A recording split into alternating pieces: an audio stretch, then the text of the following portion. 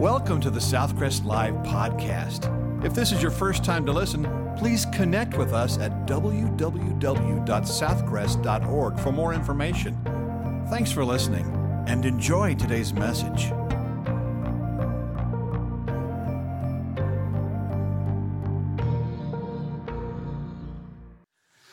As we were singing that song,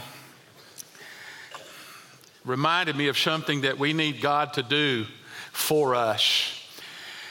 This is not part of the sermon. Our school, our Christian school, is turning people away. We don't have space, which breaks our heart. And so we have been praying about God opening a door for us to have some more space, another building or some land or something. And it's a God-sized assignment, and we have located a building that would be an ideal place. We just don't have the money yet, and we're thinking that somebody else might try to buy it tomorrow. And so I'm not praying against those other folks, but I'm just praying if God wants us to have that building, He's going to have to make it happen. And you know what? And if it doesn't happen, then I know God has something else in mind. But I wonder if we might just pray right now together and ask God's direction for that. Would you mind? Even if you do mind, we're going to do it. So we're going to just pray. Would you join me as we pray? Lord, you are such a great God. And you know so much more than we do. So many times we feel so inadequate and so helpless because we just are just one. And yet you've brought us all together as a church, and you've given us visions of educating young people with a Christian worldview. And Lord, we don't like being able to having to say no to people because we don't have space. So would you give us an answer? If this building that is on some of our minds is in play, if you want us to have it, then God, you're going to have to make it work, because we can't on our own make it work. But we don't want to do the wrong thing either. And so we know that you can see a lot further down the road than we can. So we're asking you to intervene. If that's what you want to happen, would you give us peace? We get anxious about it, trying to make it happen, and yet we know we can't without you. And so we're asking you as a congregation, as your children, to show us exactly what it is you want us to do. You have led us to this point all along the way. And so now, Lord, we're gathering together, asking for your help and to show us, to intervene, to keep it there for us until it can happen. Whatever you choose to do, Lord, we're going to trust you. And we thank you for hearing us. In Jesus' name, amen. Luke chapter 2, beginning in verse 17. Now when they had seen him, they made widely known the saying which was told them concerning this child. And all those who heard it marveled at those things which were told them by the shepherds. But Mary kept all these things and pondered them in her heart. Then the shepherds returned, glorifying and praising God for all the things that they had heard and seen as it was told them. You may have had some surprises happen to you on Christmas. Freddie and John were fortunate enough to have a season pass or a season ticket to watch their favorite football team. But they could not help but notice that all during the season, there was a seat next to them. B14 was next to them, and there was no one ever there. Now, they had a friend that would love to have had a season pass, especially since they could have sat together, the three of them. And so during halftime, one of the games, the Freddie went to the ticket office and said, can we buy the season pass for this empty seat next to us, B14? They looked it up, and the ticket agent said, unfortunately, that ticket's been sold. But week after week, the seat was empty. On the day after Christmas, there was a ball game, and Freddie and John came to the game, and to their amazement, there was somebody in B14 for the first time. And so Freddie couldn't help but ask, where have you been all season? And he said, don't ask. He said, my wife bought the season pass back last summer and kept it for a surprise Christmas present for me.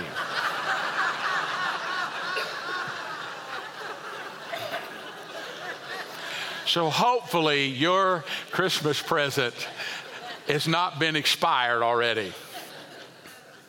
Christmas is the time of year when everyone wants his past forgotten and his present remembered.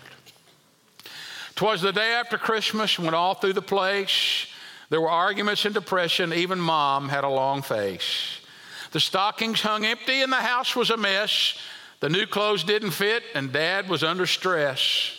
The family was irritable and the children no one could please because the instructions for the swing set were in Chinese.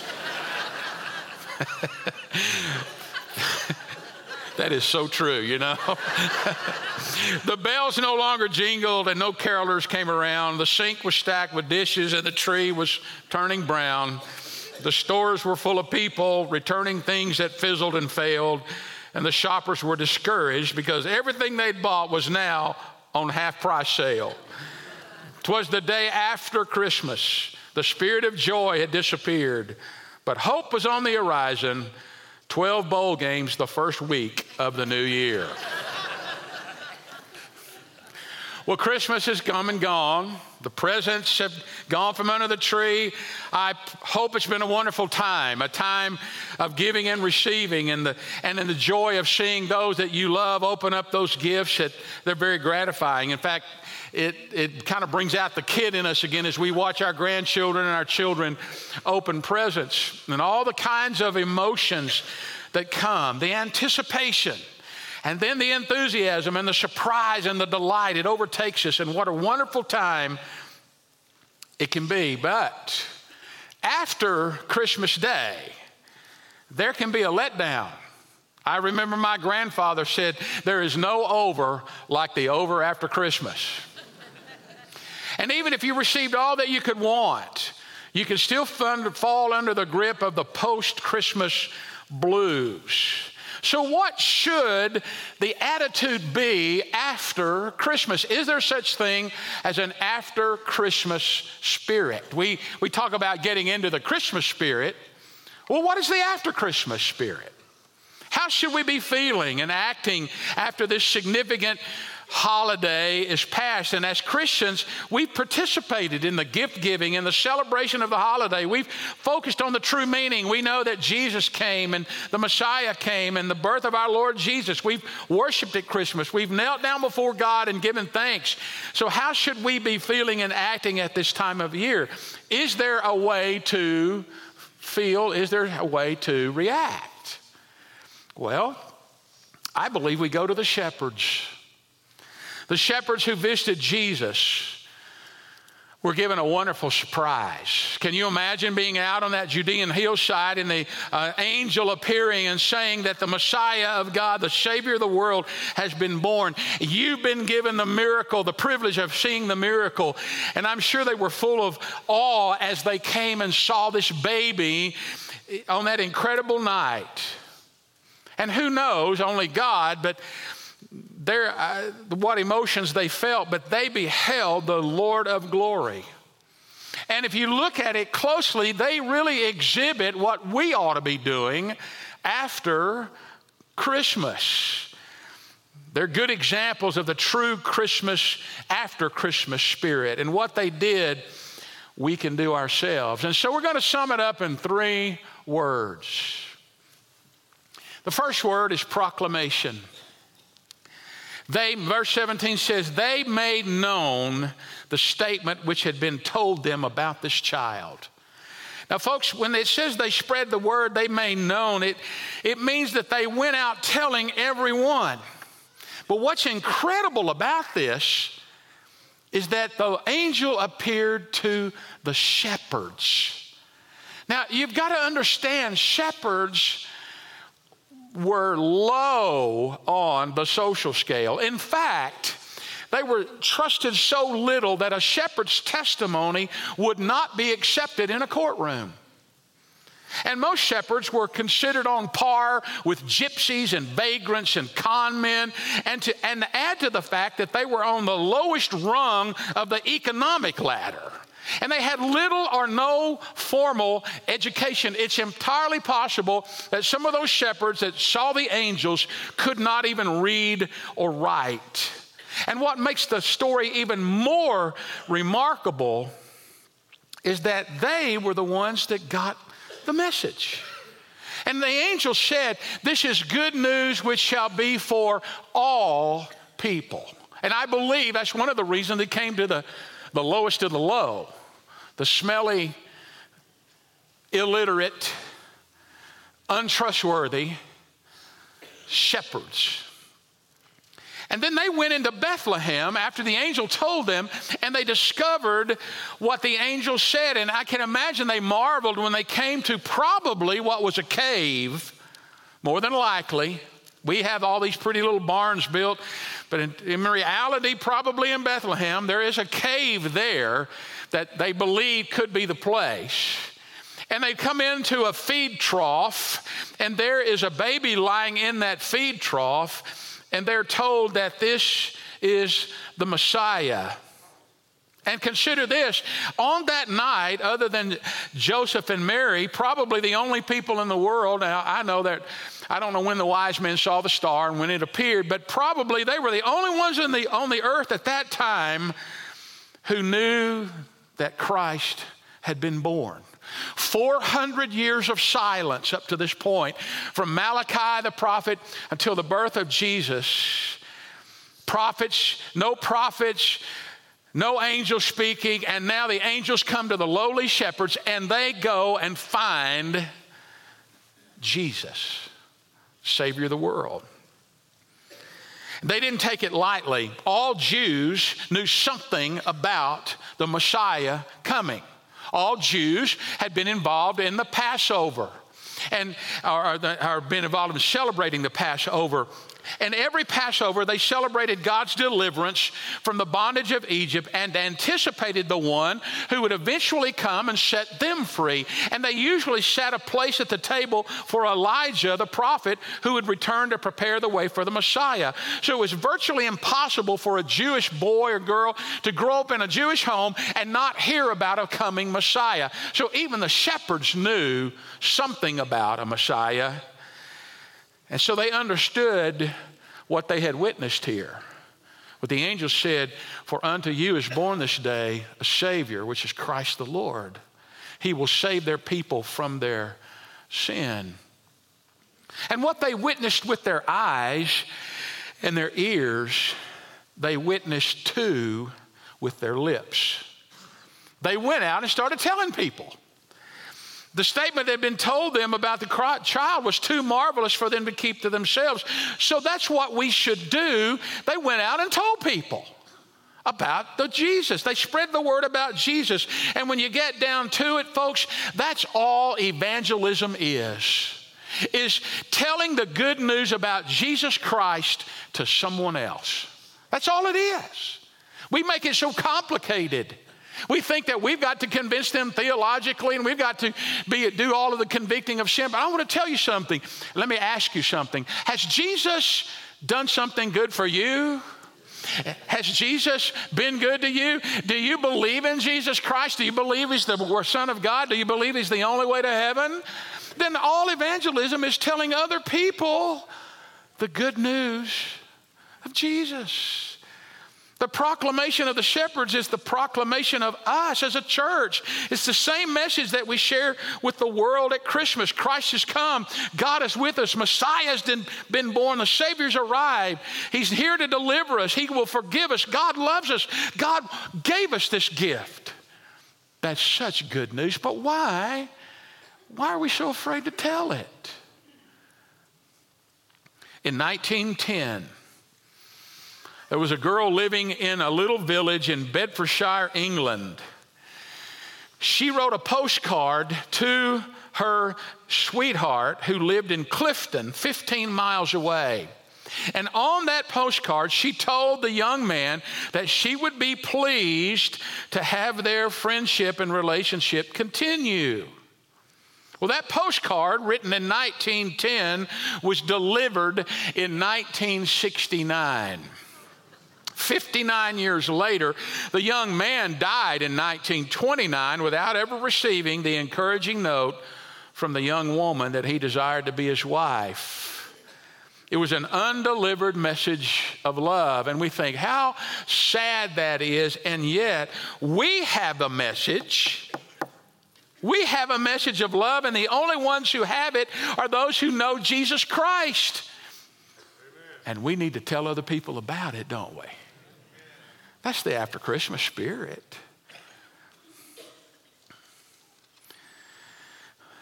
There was a district meeting of a certain denomination, and the church representatives were there. And one person said, "We have had no apostasies, no deaths, no births, no marriages, no transfers, no baptisms. Pray that God will help us to hold our own." Well, it's obvious that with no births, no baptisms, no transfers, a church cannot hold its own. Another representative said, we are all perfectly united. And as he sat down, he said under his breath, "We're all frozen together."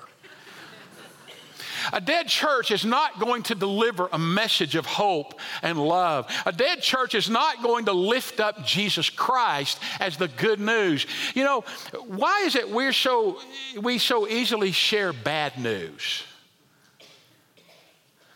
I tell you, I get tired of bad news, don't you?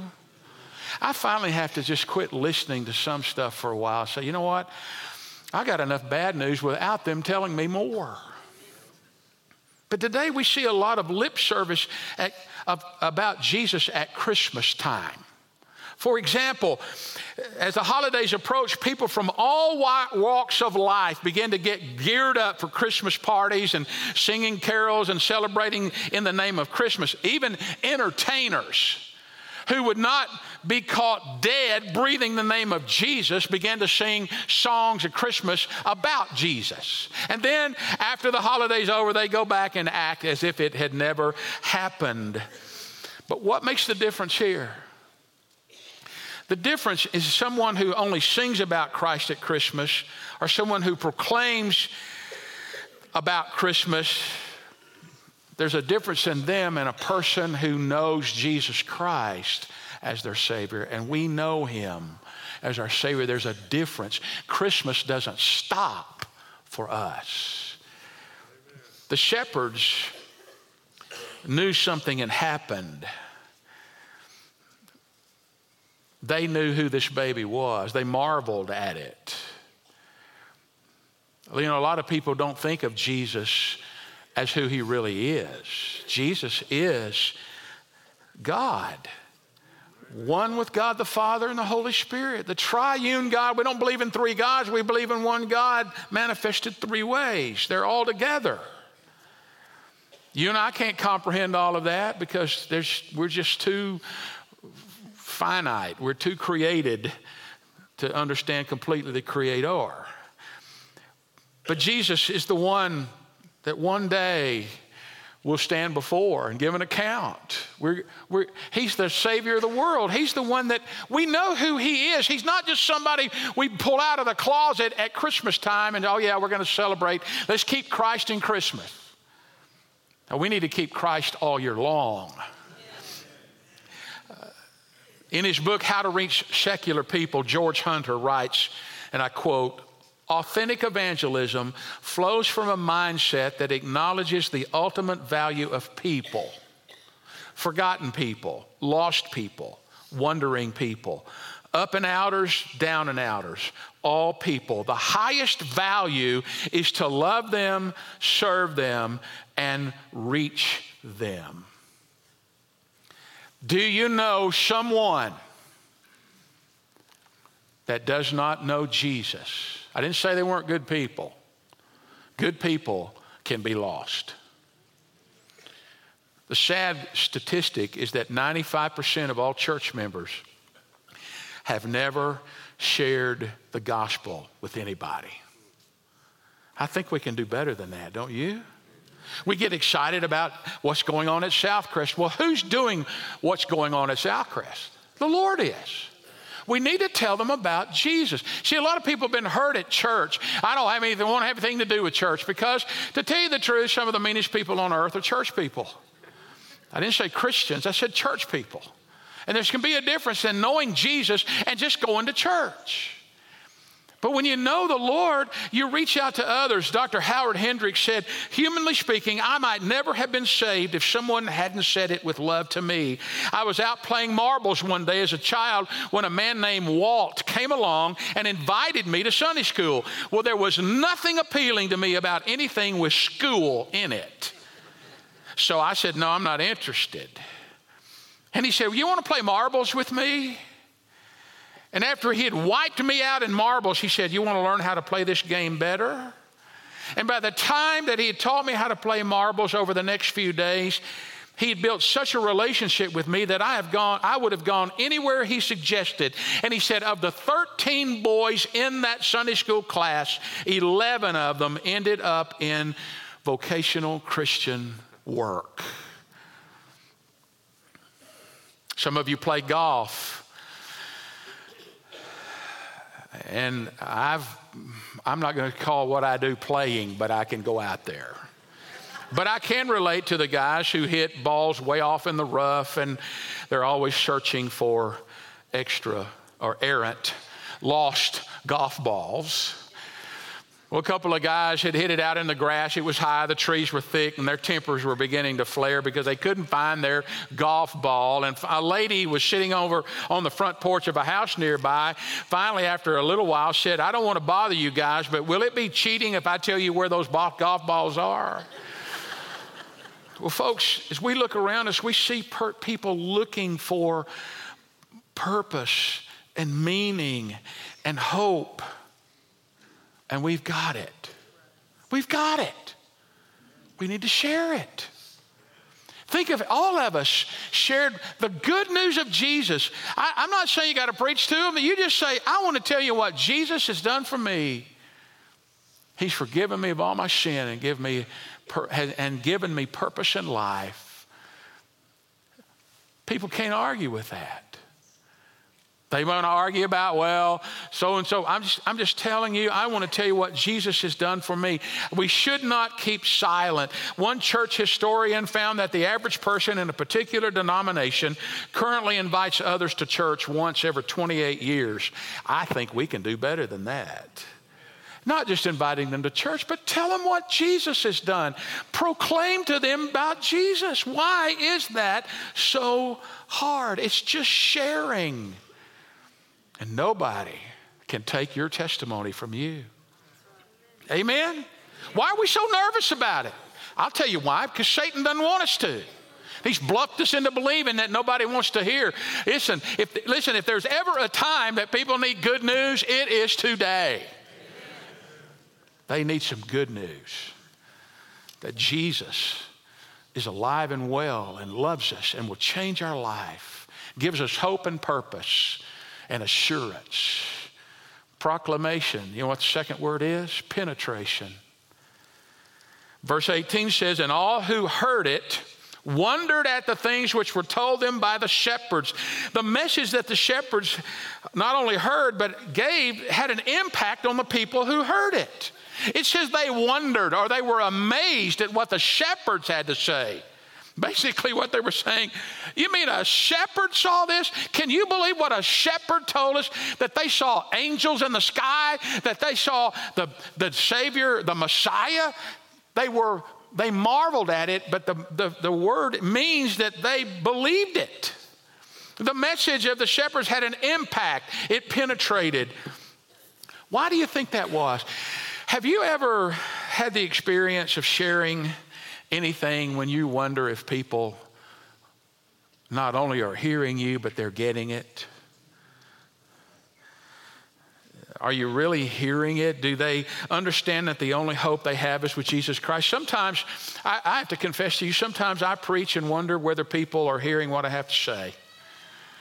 And then I wonder, is it going to make any difference if they hear the truth? Or because they've heard the truth, are their sins they're going to confess and renounce? Will their attitudes change because of the Word of God? Is it simply an intellectual exercise, or is it simply coming and enduring for an hour on Sunday morning? If you've done any kind of speaking or teaching, you know what I'm talking about. And I know better. I know that the Holy Spirit delivers it. I know all of that. But sometimes you just kind of wonder, because a lot of times people look at you like a calf looking at a new gate. And what made the truth about the shepherds so real? After all, they were the scum of the earth. First of all, I believe they came with enthusiasm. Can you imagine seeing angels? Can you imagine finding exactly what the angels said they would find? And they had been the beneficiaries of a fantastic encounter. And they probably were excited about it. And they probably couldn't help it. You're not going to believe what happened. Folks, do you remember the fresh feeling and glow that you had after you first met Jesus as your Savior? Well, I know you can't maintain that all your life, but we could be a little more enthusiastic about Jesus, couldn't we? One of these days, I'm going to have a big screen up here, and I'm going you to watch yourself worship.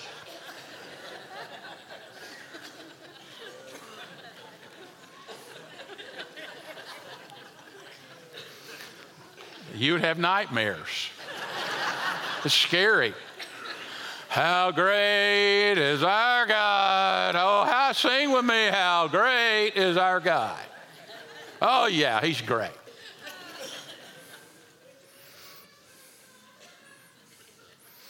The word gospel means good news. I've got some good news for you.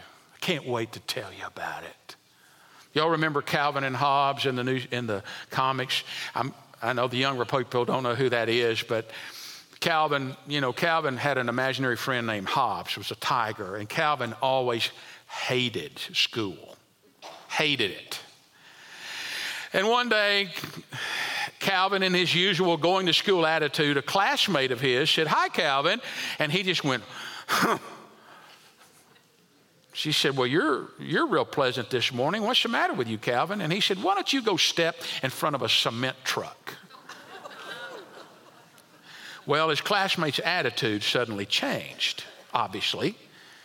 And she frowns and she says, "Well, what a pill you are. What a jerk. Well, who needs you? You can just stand there and be grumpy all by yourself." She walks off, and Calvin gets that little smirky and devilish smile on his face and said, "Nothing helps a bad mood like spreading it around." Well, I want to tell you, enthusiasm can be contagious. And if people really understand and know that you really do believe what you're telling them, they listen to you. Another key to their sharing and why they penetrated and why people listen is because they were credible witnesses. They had experienced firsthand what they were telling. They got excited. I want to tell you what I saw. They had been there. They were credible. Someone said, "God has no grandchildren." And what they mean by that is that everybody must have a credible experience with Jesus. You don't just become a Christian because your parents were Christians, or you're not becoming a Christian because you sat in church for 30 years. You come to a place where you turn from your sin, and by an act of your will and your repentance, you say, "Lord, I ask you to forgive me. I want Jesus to come into my life. I believe he died and rose again. I want him to come into my life and be the boss, the Lord of my life." Until you have that, you don't have anything to share. Closest you can get is you ought to hear the music at our church, or you ought to come hear the preacher. He tells funny stories every now and then, or you ought to come. We have nice people at our church. Oh, we eat a lot at our church. You ought to come. That's as close as you can get. But when you know Jesus, you have something to tell them. They were credible. And our witness will be credible when we share our personal testimony about meeting Jesus. Your life before you met Christ, how you met Jesus, and your life since then. That's your testimony. And if you haven't met Jesus, you don't have a testimony. But the last characteristic, the last word, you first see they proclaimed it, they penetrated the people that they talked about. But the third word is praise. Verse 20 says, and the shepherds went back, glorifying and praising God for all that they had heard and seen. The shepherds were profoundly changed by what they had seen. And what a difference one day can make. What a difference Jesus can make in your life. But did you notice that the next day, or maybe 48 hours later, we don't know for sure, they were back out tending smelly sheep? They had to go back. And that's kind of where we are. You know what? We've had some time off. We've been with our family. We've had all kinds of good stuff to do and eat and do. And now we got to go back. Yeah. But they went back doing something. They went back glorifying and praising God. The word glorify comes from the word glory, which originally meant to have an opinion, then to have a good opinion, and ultimately to estimate the true worth of something. You glorify anything when you recognize its true value. And to say that the shepherds glorified God means that they saw Jesus in the manger. They were overwhelmed by God's powers, grace, and goodness. They simply could not stop talking about what they'd seen and heard. And they were so excited. And then you'll know where they were. It says they returned, or they went back. They returned. They went back to work. But they're still praising God. They saw the babe in the manger, Mary and Joseph, but then they had to return.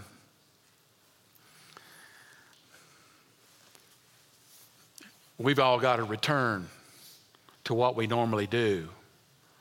Is it going to make any difference in your life, or is it going to be business as usual and then 2020?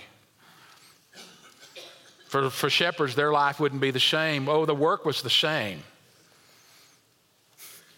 Circumstances didn't change. Yeah, they sometimes still stepped in sheep manure. They had to deal with cranky sheep. They had to deal with wandering sheep. They had to deal with stupid animals. Sheep are stupid. And we ought to be offended when we're associated with sheep. They had to deal with all of that. People sometimes wish they could keep the Christmas spirit all year long, and they speak of it like it's a magic time, the days that only comes once a year. But I want to tell you,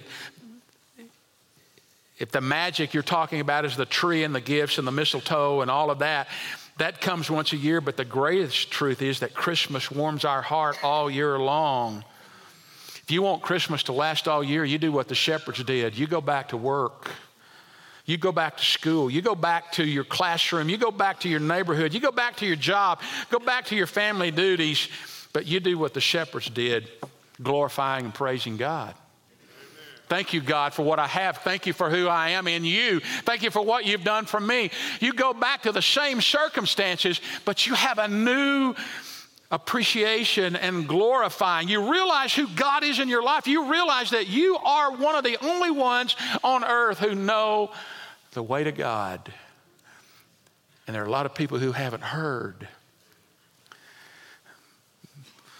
We're going to go back to our humdrum daily routine. That's what the shepherds did. Didn't change their circumstances. But it changed their life profoundly. Yeah, they still had to deal with the same stuff. But this time, there was a difference in their heart. Matthew West wrote a song entitled Day After Christmas. Let me read you the lyrics. Here comes the letdown, Christmas is over. Here comes the meltdown, there goes the cheer. But before we have a breakdown, let us remember the light of the world is still here. Happy day after Christmas and merry rest of the year. Even when Christmas is over, the light of the world is still here. Come January, I'm ready for summer. The Super Bowl's over and I'll settle for spring. Sometimes we need a change in the weather, but it won't change the reason we sing happy day after Christmas and merry rest of the year. Even when Christmas is over, the light of the world is still here. So take down the stockings, take back the sweaters, take down the lights and the star in the tree, but don't let this world take your joy after Christmas. Take joy to the world and just sing happy day after Christmas and merry rest of the year. Even when Christmas is over, the light of the world is still here. We are the people who have the hope and the joy and the message that God still loves us. We have the message of good news to others, and we need to share it. And I'm asking you to think of someone, or if you've not met them yet, say, God, help me meet someone this year that I can share the good news with. And pray for them. Develop a relationship with them and lead them to hear the good news of Jesus. And if you're watching on television or online today, or you are here, or you're visiting, maybe you've been coming for a while, I want to tell you, you can be a professional church goer and not know Jesus. But if you don't know Jesus, He's the hope. Church isn't the hope for you. I hate to tell you this. Being a member of Southcrest Baptist Church doesn't take you to heaven. Being in any kind of church doesn't take you to heaven. And no person on this earth can grant you the privilege to go to heaven. Only Jesus Christ. I am the way, the truth, and the life. No one comes to the Father except through me. And so you turn from your sin, realizing that you can't save yourself, and you ask God to forgive you. And the amazing thing is, God wants to forgive you. But you have to ask Him, and you have to believe that Jesus paid the price, that He put your sin on Him, and that He rose again. The wages of sin is death. So Jesus died, but death couldn't hold Him. He conquered death. He conquered sin. He paid the price. And when you place your faith in Jesus, you will be saved. And until you really know Jesus, you do not have a clue about what we're talking about. But when you know Jesus, it changes your heart, changes your life. Let's pray. Lord, I pray for those today that need the light of the world, that need the joy of knowing Jesus. I pray for those that may have gone to church. They may have been offended in a church. They may have been raised in a church. They may not think they need anything in the church. But Lord, I pray you'd help them to see past sinful, forgiven people and to see Jesus, that they might give their life to Him today. And Lord, if a bunch of smelly, illiterate shepherds can proclaim the good news of Jesus, surely we can. So would you lay that on our heart? We want you to touch lives. We want to be people who will praise you in our work, will praise you in our school, will praise you in our neighborhood. Even in the midst of difficult circumstances, we'll praise you. I pray for those today who have commitments on their heart. Maybe there's sin that needs to be confessed and as they end this year, come to you saying, Lord, I want to start this new year following you, being close to you. Pray for those that need a church. If this is the body of believers that you want them to be a part of, then you bring them here. But Lord, we pray for those that are going to be baptized and need to be baptized, that they'd be obedient to you. So pray that even now that people would respond to you in the next couple of minutes. In Jesus' name. Thank you for listening to today's message. If you would like more information, to make a commitment, or to request prayer, please text the word podcast to 555-888. You can also connect with us on our Southcrest app or our website for complete worship services, or to plan to visit us in person. Thanks again for listening.